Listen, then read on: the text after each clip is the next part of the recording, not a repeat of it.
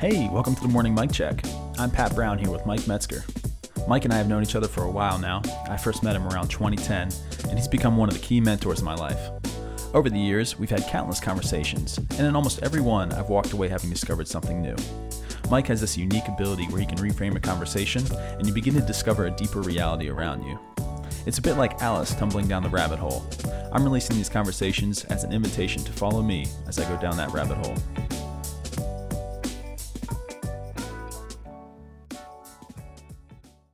All right, here we go. 1, 2, 3. Almost knocked over my coffee. A rough start. Good morning, Mike. Good morning. And so I heard a sermon in just recently, and it was talking about a number of things. But one of the things that came up was self-righteousness, and it was sort of proposed that a solution to self-righteousness is to understand, and I believe this is a Tim Keller quote, but to understand that the gospel is bad news before it is good news. You know, and obviously right there we have this idea that your self-righteousness can be solved by understanding, you're sinful and only Christ has redeemed you there. Interestingly, a buddy shot me a text after, and he goes, "Man, that sounds like pretty 2-chapter gospel stuff right there." I wonder how that could be expanded to 4 chapters. And it made me just step back and think about, self-righteousness, how is that? Where do we see that in 4 chapters? I mean, it's obvious in 2. And for those of you who are listening and aren't familiar, the 2-chapter gospel being, we've sinned, Jesus has saved us. That's commonly what we hear. But the 4-chapter gospel being what, Mike, you're known for, all is can will. Creation, fall, redemption, restoration. We have several conversations on that listeners can go check out. But I'm curious, Mike, thinking about that frame, self-righteousness in 4 chapters, how would you maybe propose a different solution to that? Yeah, and hopefully what we're proposing isn't something Mike's proposing, but actually we're standing on the shoulders of giants who have come before us. And so I would suggest you will stand on a few giants that predate the Enlightenment. One, for example, we read in Scripture, do not be excessively righteous. Why would you ruin yourself? So self-righteousness is understood more in the wider gospel as excessively righteous. And there is such a thing. Only God, in other words, can be absolutized. Love the Lord your God with all your heart, soul, mind, and strength. If you love righteousness with all your heart, soul, mind, and strength, you'll invariably make an idol out of it. And once you make an idol out of it, idol's blind. That's the power of an idol. An idol does not announce itself. Hey, Mike, you're a consumerist. An idol doesn't announce itself. So, self-righteousness is just what the Bible calls excessive righteousness. So here's another way to think about this whole issue. First of all, George Kennan, Kenan, wrote a powerful paper years ago after World War II, because regarding the world they're in, because if you're familiar with the end of World War II, things quickly fell apart.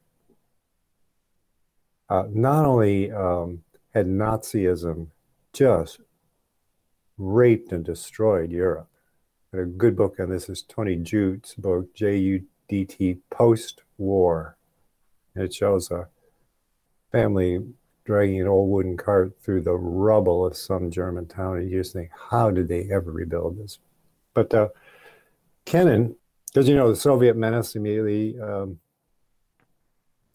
came up, and Kennan said, in the Enlightenment, I'm paraphrasing, but it's always, we just got to understand each other. So how can we understand this? And his point was, no, we understand each other perfectly well. The Soviets want to rule the world. So he came up with a policy called containment. Let the thing collapse under its own weight. Sure enough, he was right. Jews understand this. They go, the key here with our neighbors is not to understand each other. We understand each other perfectly well. many of our neighboring countries want to annihilate us.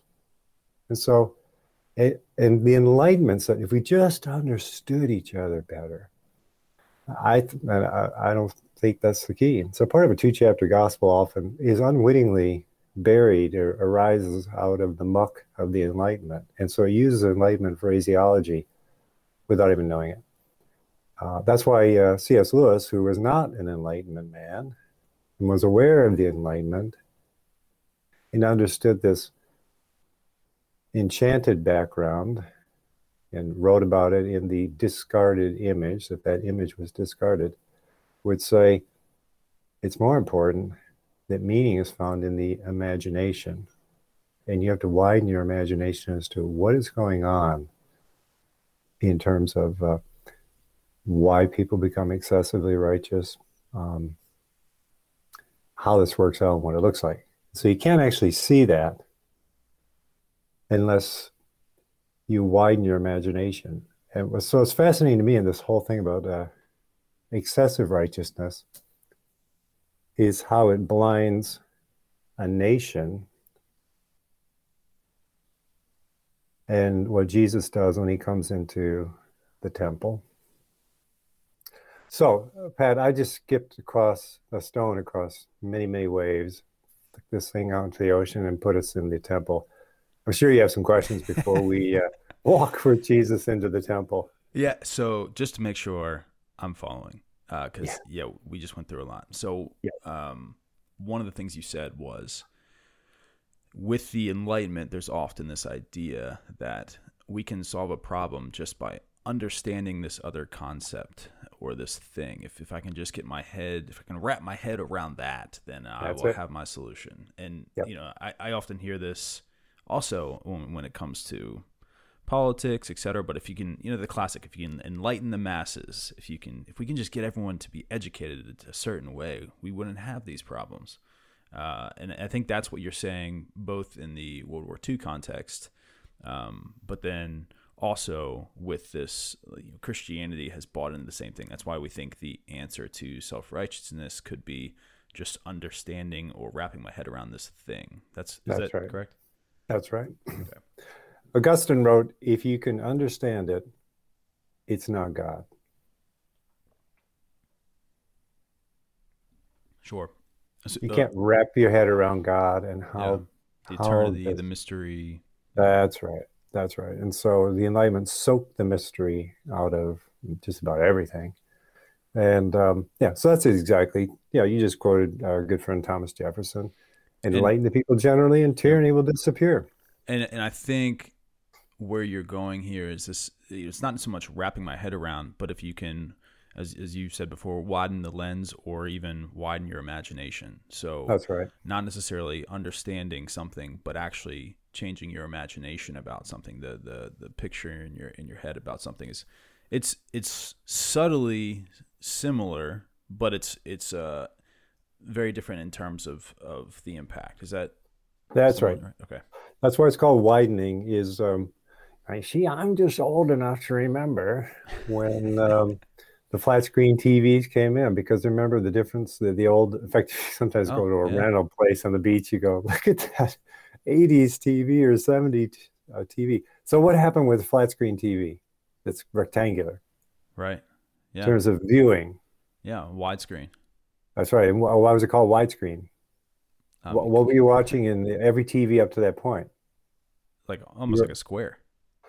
Yes. And so what happened was both ends of the picture were, people didn't know, were actually cut off. Yeah. To make it fit in the screen. Right. So it was formatted in such a way. So if you ever went to, when I was a little kid, I went to see Ben-Hur at the theater. And, probably most listeners probably don't remember Ben-Hur.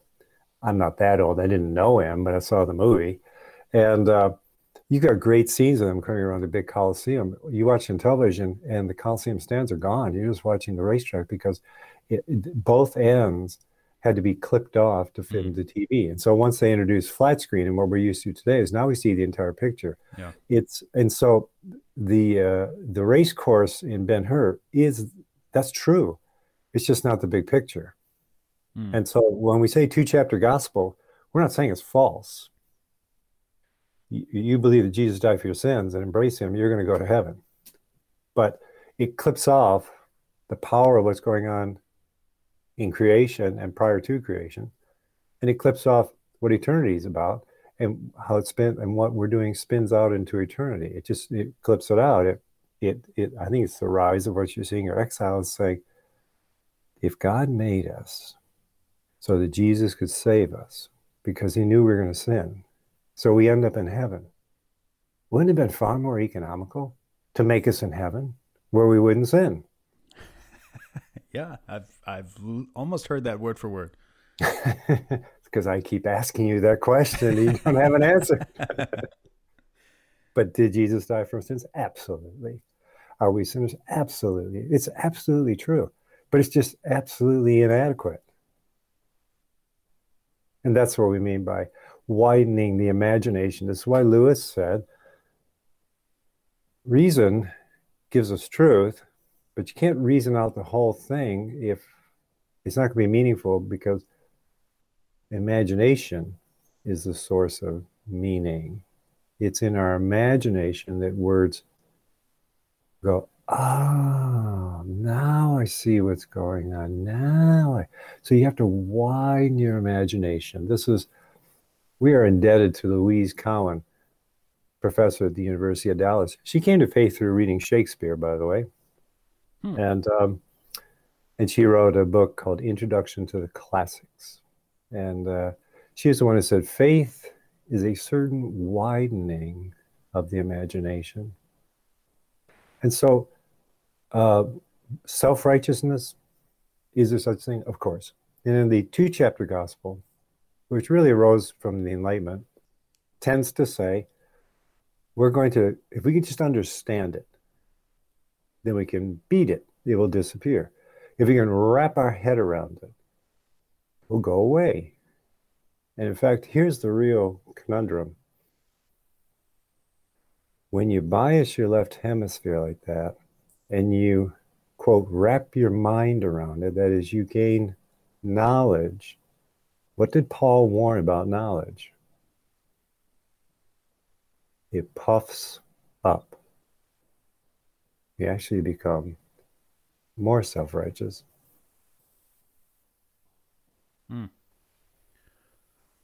right, so before I derailed us, he didn't derail.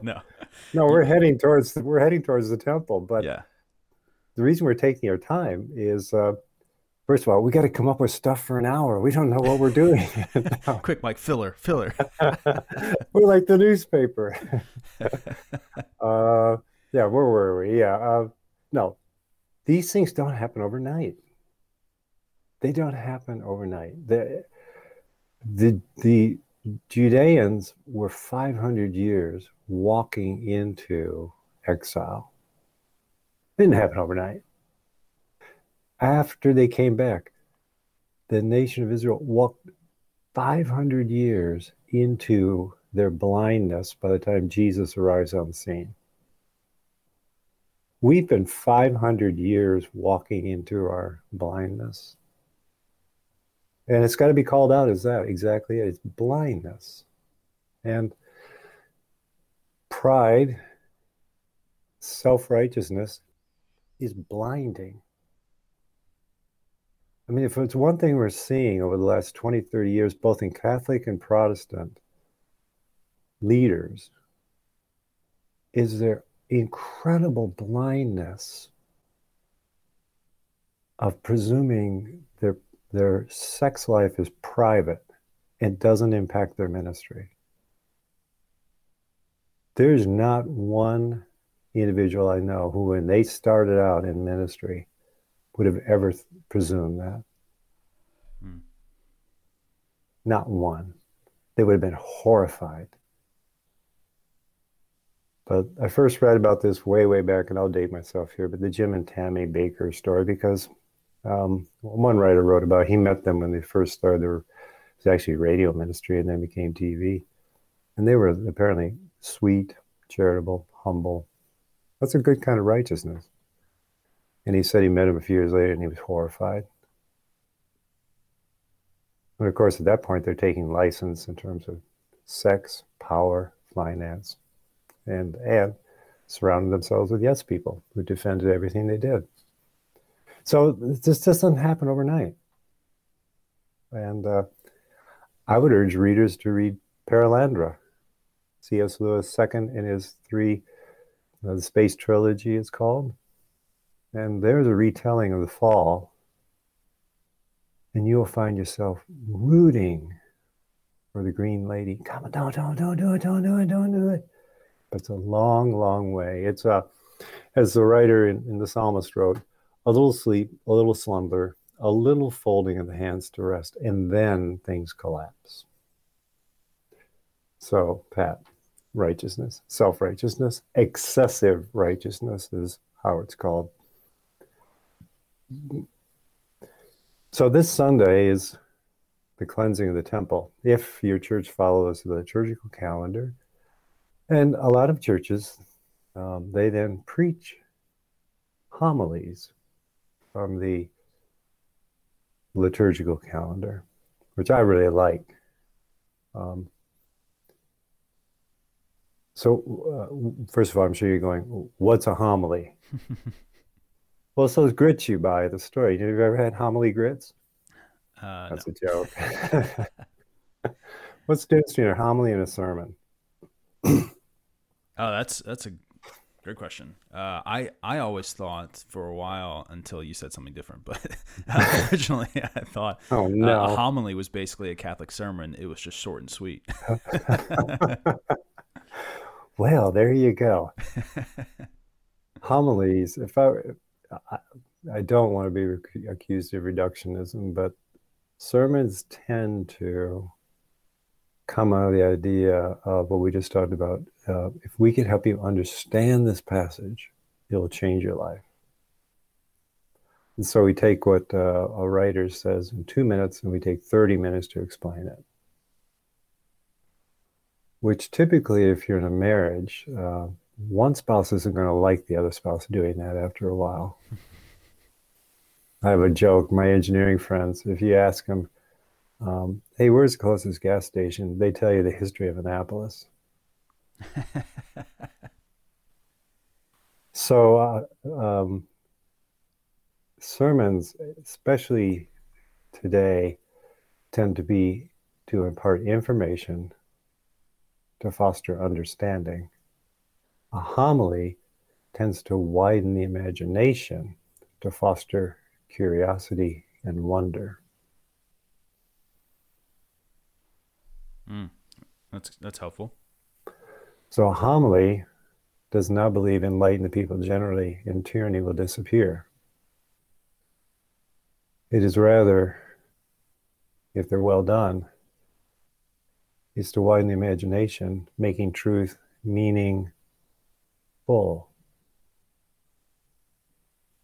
Because you can know the truth of something, but it's meaningless. And that's the only way that I can begin to fathom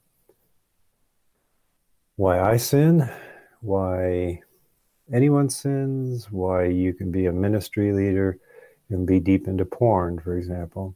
Because you would know for certainty the scriptures do not lust after lust. You've committed adultery if you do. Let the marriage bed be undefiled. And yet people go off and do it. Why? Because that truth is not meaningful. It has lost most of its meaning, although it is true. Truth that is meaningful comes from the imagination, where you imagine, for example, what the writer of Proverbs wrote when he wrote that the woman whose lips are alluring, whose body is sensuous, leads you to her bed with perfume and rose petals, and just at the moment of climax, you look down and see the bedposts are sunk in Sheol, and you go, oh my God.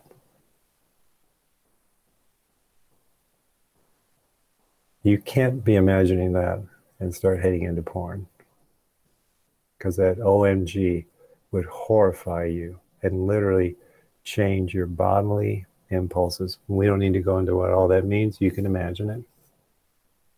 So, this Sunday, righteousness and the cleansing of the temple. Tell me, Pat, without making up some kind of cockamamie story, what's going on with this temple thing? What's the point of this story? Man, biblical trivia here. Putting you on the spot here.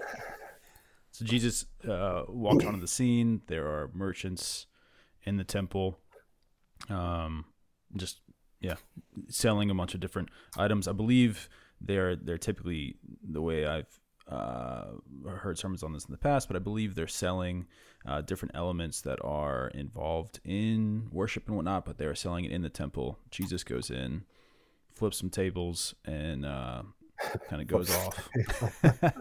Sounds like he's going to Vegas. Spins a few of that wheels, makes a little money. That's right. No, he storms in and basically casts a bunch of merchants out of the temple, and we see in there in angry Jesus the angry Jesus. Okay, so which raises the question: so what? What's that got to do with you? Typically we hear, we're not making fun of pastors. I was a pastor for 8 years, but they typically say, and now how does this apply to our life? So, all right, if that's the point of the story, well, how does that apply to our life? Yeah. So often you'll hear topics about anger, self-righteous anger. I've heard that justified as why self-righteous anger is a thing, or I'm sorry, as why righteous anger is a thing. So I've heard that as an explanation. Obviously, there's an element of blending commerce with church is something that's been extrapolated. There's just a couple. Yeah. Now that I think about it, it's actually a good biblical justification for why men like doing demo. Yeah. There we go. That's the point of this story. So let's close in prayer. Go remodel. Chip Gaines, you are God's man. Yeah, so there you go. This is often righteousness, self-righteous anger, which I've heard this innumerable times now. So I was really angry about so-and-so. Was that righteous anger, or was that fleshly anger, which would be excessive righteous, self-righteous, blah, blah, blah. And I'm just going, really? Really? We got to understand anger. That's the point. Let me see if I can widen your imagination. Left out a few elements here. Why the temple? Why? I mean, I'm sure there's stuff's going on all through the city. Why, when he walks into the temple? And what is this? But let's start right there. Well, why? What's the temple depict?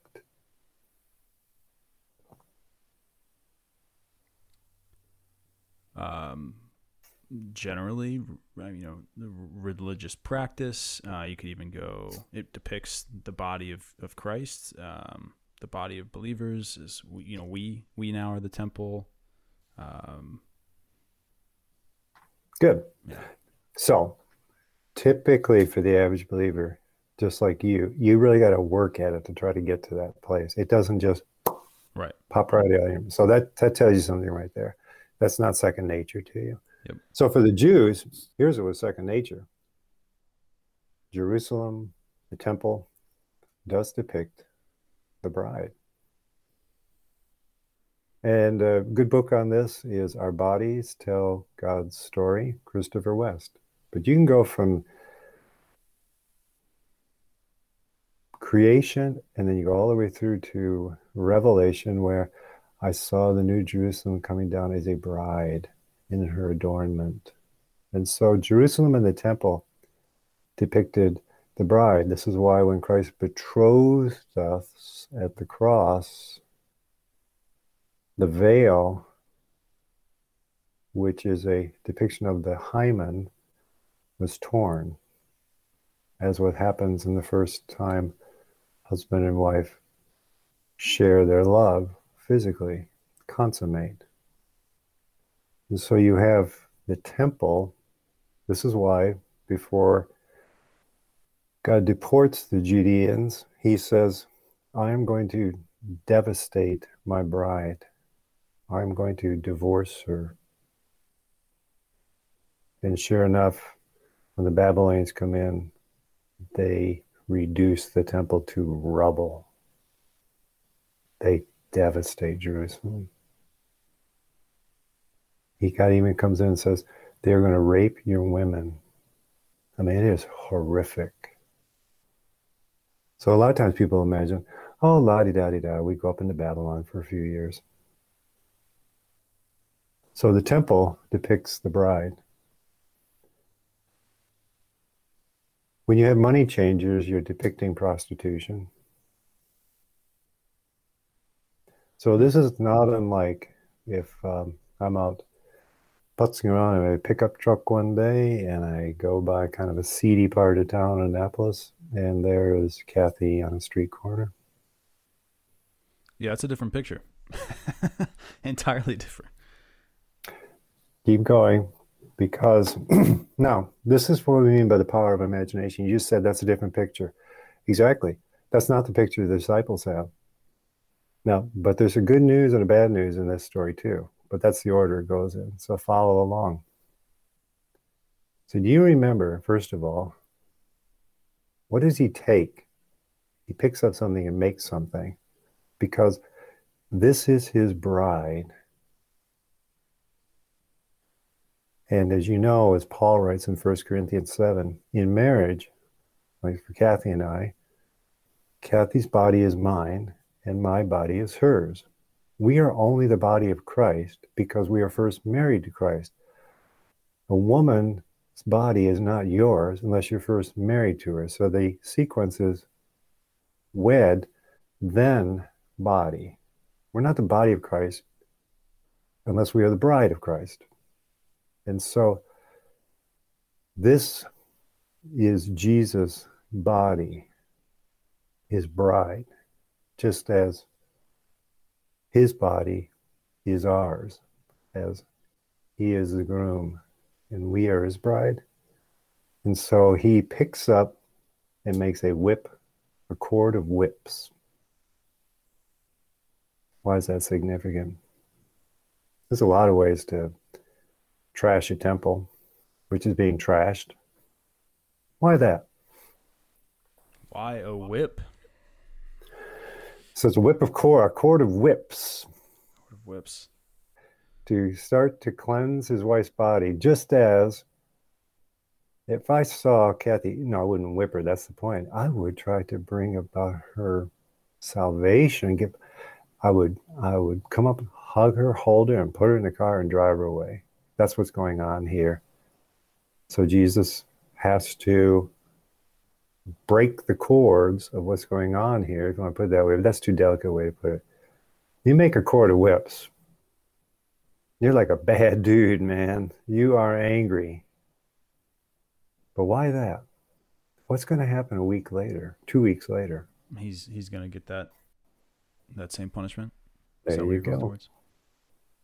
And so what he does for his bride's body to restore her will be done to him,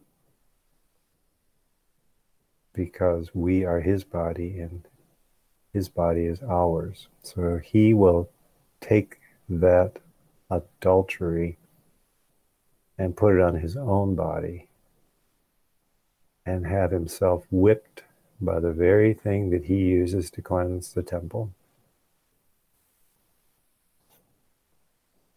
Well, the story gets even better. What happens next? Happens to the disciples. So good Jews, and something magnificent happens. They remember something. What do they remember? I'm definitely not picturing it, I'll tell you that. Says they remembered, zeal for thy house will consume me. Wow.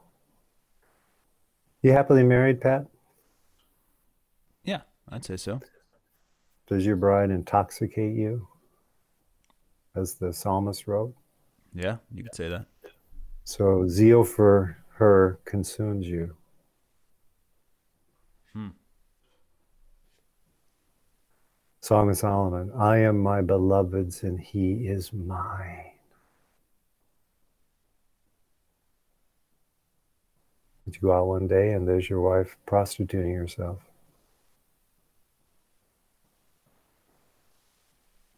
That's a different kind of anger. That's an anger of, oh my God, oh my God, oh my God, oh my God. Come on. We're going to fix this. I'm going to do whatever it takes. I'll lay down my life. We will be wed again. So the disciples remembered, this is what happens, Pat. This is the difference between understanding, like you go through a quote, it's called, I hate them, it's called a text. And you turn it into bullet points. Point 1, anger is inherently good. Point 2, righteous anger is bad. Point 3, we must be righteous so that our anger is righteous. Something like that. Something pretty much forgettable. Because first of all, in the heat of the moment of anger, unless you're some kind of different person, you ain't being rational. You're not pulling out 3.0 and say, okay, right now I am so PO'd at that person. Let me think this thing through. First of all, God can get angry. I can get angry. Blah, blah, blah, blah, blah, blah, blah, blah. It doesn't work that way. Yeah. Yeah. I'm just thinking of all the times I've been angry. I go, it was rational. Not, Yeah. you're way past that horse has left the barn. So you're saying here there is a thing, there's things such as righteous anger, Of um, course. but the way it's often used, what is probably not in line with the story you just told, which is of a lover and his bride, and seeing his bride as a prostitute and wanting to do nothing but then give himself to be wed to her. Like That's that. right. I don't think that's the visual I would picture when it comes to times in the past where I've thought myself to be self-righteously, or thought myself to be righteously angry. That's right. Uh, Mostly because our anger tends to be with people we disagree with, Yeah. and this way to put them in their place, and those daggone progressives or something like that, versus just pulling some rabbit out of the hat here. Yeah, it's different than finding your wife in bed with another man, Right. but loving her so much that your heart breaks, but you're Yeah. still angry Yeah. because you know why you're angry? A lot of reasons. What? how You're how should I angry be angry? if you love your wife, you're angry of what's happening to her. Hmm. Yes, she's responsible, yes. But the fact of the matter is, anyone with a wide enough imagination knows all the things that are getting disordered, mangled, torn up inside that soul. Hmm. It's not just sex. It is what the Bible calls idolatry. It's what the Bible calls the scarring of the conscience. It's what the Bible calls it blinds you, because sex is blinding. It can be blindingly beautiful, but it's still blinding, even if it's not beautiful. So you can see. So this goes so deep into our body. Is why we urge readers to pick up and actually read, and actually then ponder Christopher West's most recent book, Our Bodies Tell God's Story. Now, hit pause for a moment here, Pat, and ask yourself this question. Just suspend all judgment and assume that statement is true. Our bodies tell God's story. when Jesus' bride is sleeping around, what is the gospel story our body is telling other people?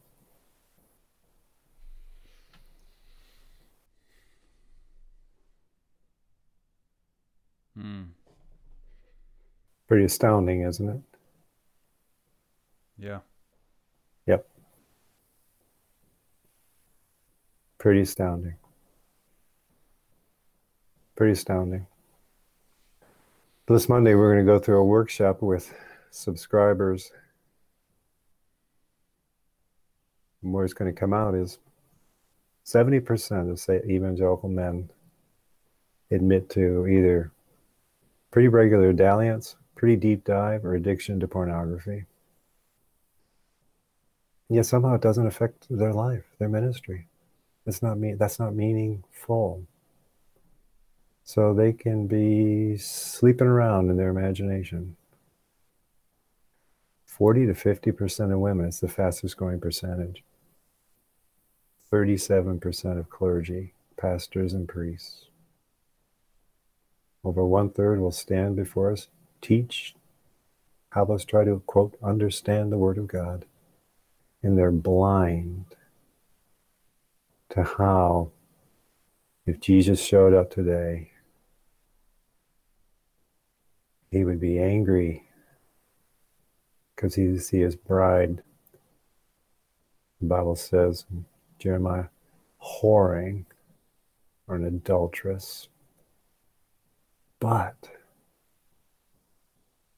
assuming she can get away with it because no one sees.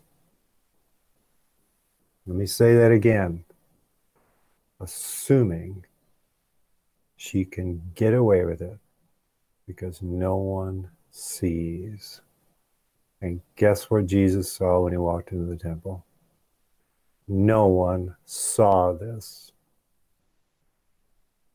No one is horrified. No one.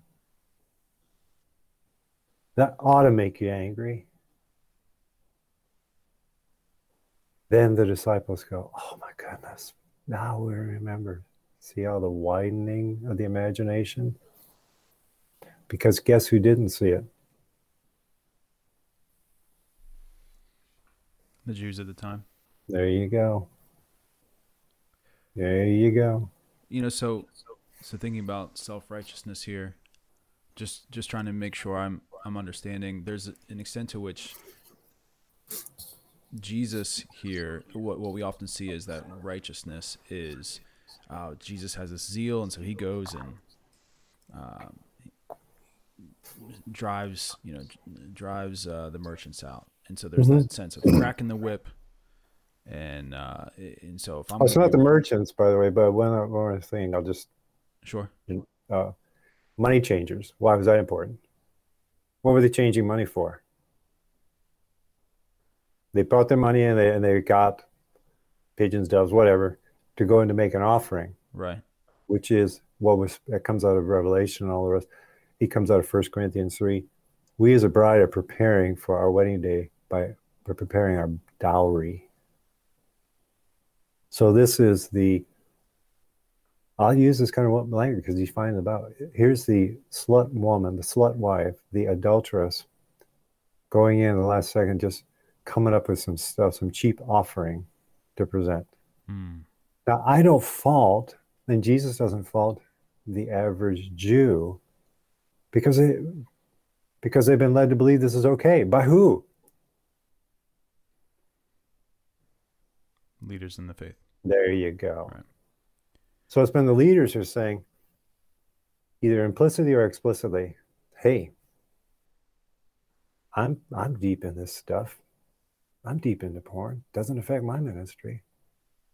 So just come, make your offering. We'll make it even convenient. We'll have the first DoorDash. Just show up and pay as you go. Yeah, which you could see in church history, even in past dealings with our faith. That's Same right. things. This is why that 500-year cycle came to an end at the end of the medieval ages. It was just thoroughly grossed out, corrupted. And God said, that's it. This Hmm. cycle's being shut down. Time for new mustard seeds.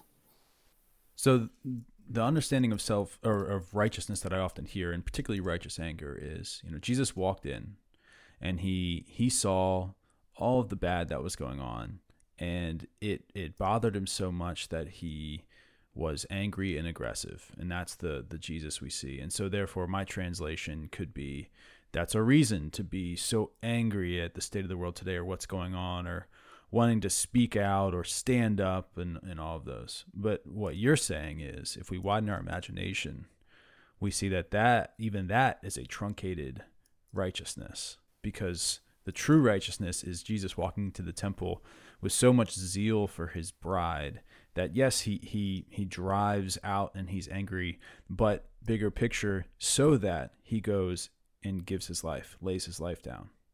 That's the fulfillment of righteousness. So if I'm going to carry it to my true end, it's not for me to, in my righteousness, stand up or speak out. It's to actually lay my life down, and that's the part I'm missing. Is that right? That's right. This is exactly bingo. It's so just as you are about to gather up your wife in your arms to bring her home, to literally the idea is kinsman redeemer, that the pimp says, hey, she owes me $2,000. And you go, I'll pay it, but I'm getting her out of this. Hmm. This is why we mentioned it a couple times, but Jonathan Haidt's book, H-A-I-D-T, so don't think love, hate, hate, H-A-I-D-T, Jonathan Haidt's book, The Righteous Mind, is actually so good, because people who are excessively righteous, self-righteous, works this way. I'm righteous, you're not. No. My party's righteous, the other party isn't. My faith is righteous, yours isn't. So self-righteousness is, I'm righteous, you're not. Another good little article on this from the Atlantic years ago by Bernard Lewis, wonderful writer. And it's called, I'm Right, You're Wrong, Go to Hell.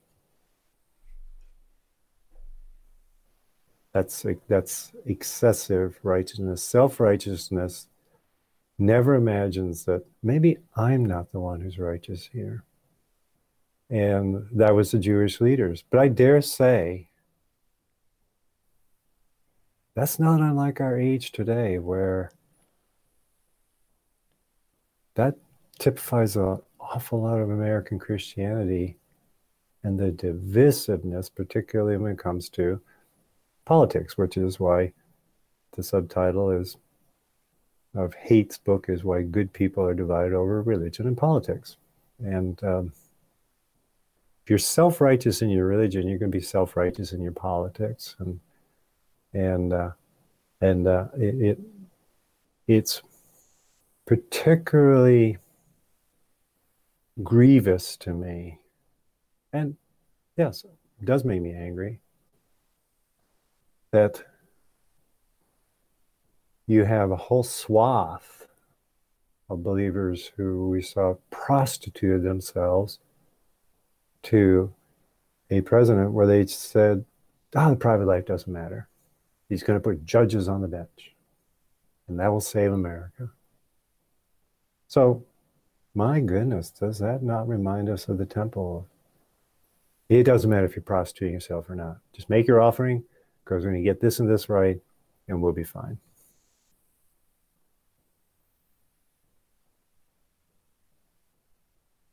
Yeah, no, that's a great point. And I think not only do you see it on both sides, but yeah, you're right. With Christianity, the frustration is often with the lack of righteousness in the other, and That's right. not seeing That's right. yeah, a widened Those daggum liberals, or those Yeah. daggum this or that, Right.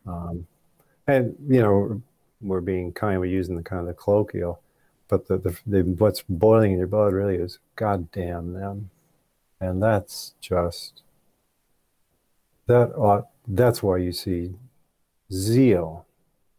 See, the reason he tears this place up is because what's driving it is not the anger. What's driving it? Love. Zeal. Zealous love. Zealous love makes you jealous for your lover. And that's exactly, the Bible says God is a jealous lover. There's such a good thing. There's a good thing. Jealousy can be a good thing. And zealous love. I don't really get much into people saying, no, I'm passionate about this, passionate about that. Bible overwhelmingly says passion is an animalistic thing. And animals just, that's not anchored in some kind of a moral universe. That's instinctive. It's actually relates to sexual consummation. And first of all, you can't be passionate all the time. At least from everything I can tell in my own life, you can't. But zeal's different. Zeal, a zealous love, is jealous for your lover. And if it consumes you, you're right, Pat, love.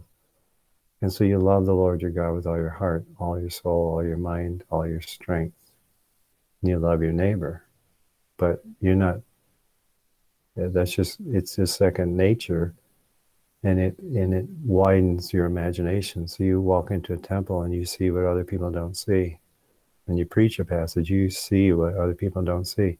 Hence, the people, not the really, well, even the religious leaders, but the people said, that's funny, this guy, he's not wearing all the clerical robes, but dadgummit, when he teaches, it's got authority. It just is meaningful. That's what authority means, by the way. It's meaningful.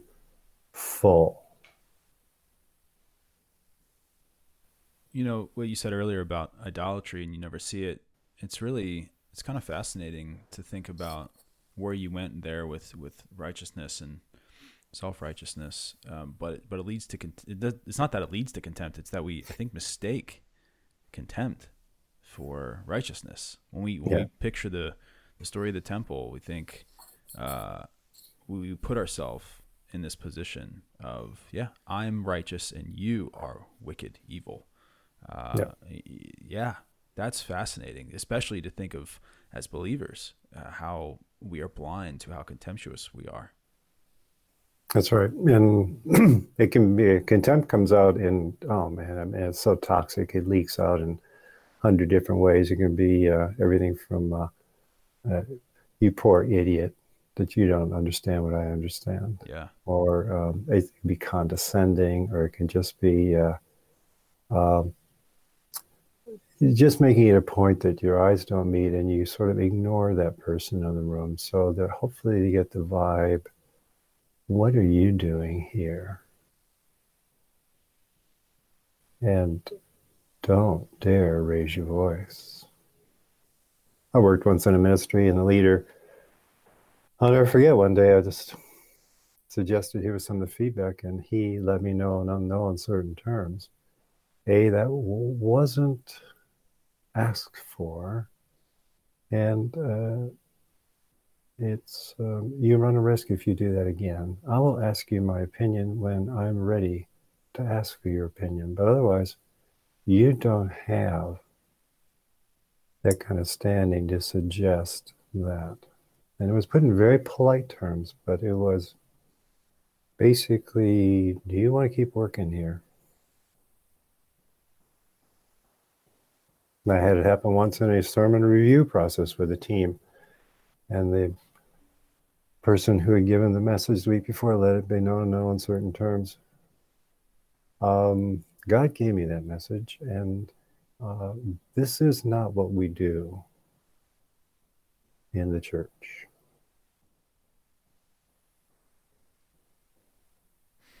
Oh boy. Now, he's a very bright, good man, but he let me know in no uncertain terms, that's out of bounds. okay. Hmm. I wish I had that kind of self-awareness. That's not self-awareness. That's self-righteousness. I was the problem. Now, the truth is somewhere in the middle on these things. I'm not saying that the comments or suggestions I had were necessarily right. They just suggested you may not be entirely on top of this. I've found repeatedly in ministry, some of the more well-known people I've been around, they haven't gotten a decent review in 35 years. And so just over time, you just begin to assume, I'm on top of this. So if you suggest, I'm not sure that was helpful, it was right, it actually depicted what's going on, you get either the furrowed brow of suspicion, who are you? Or the raised brow of, how dare you? So we're not that different. And it's a fascinating, if your church follows the liturgical calendar, whether you'll hear even inklings of this Sunday, because there is one school of Christianity that will go to absurd lengths writing books about trying to understand and get the fine line between righteous anger and unrighteous anger.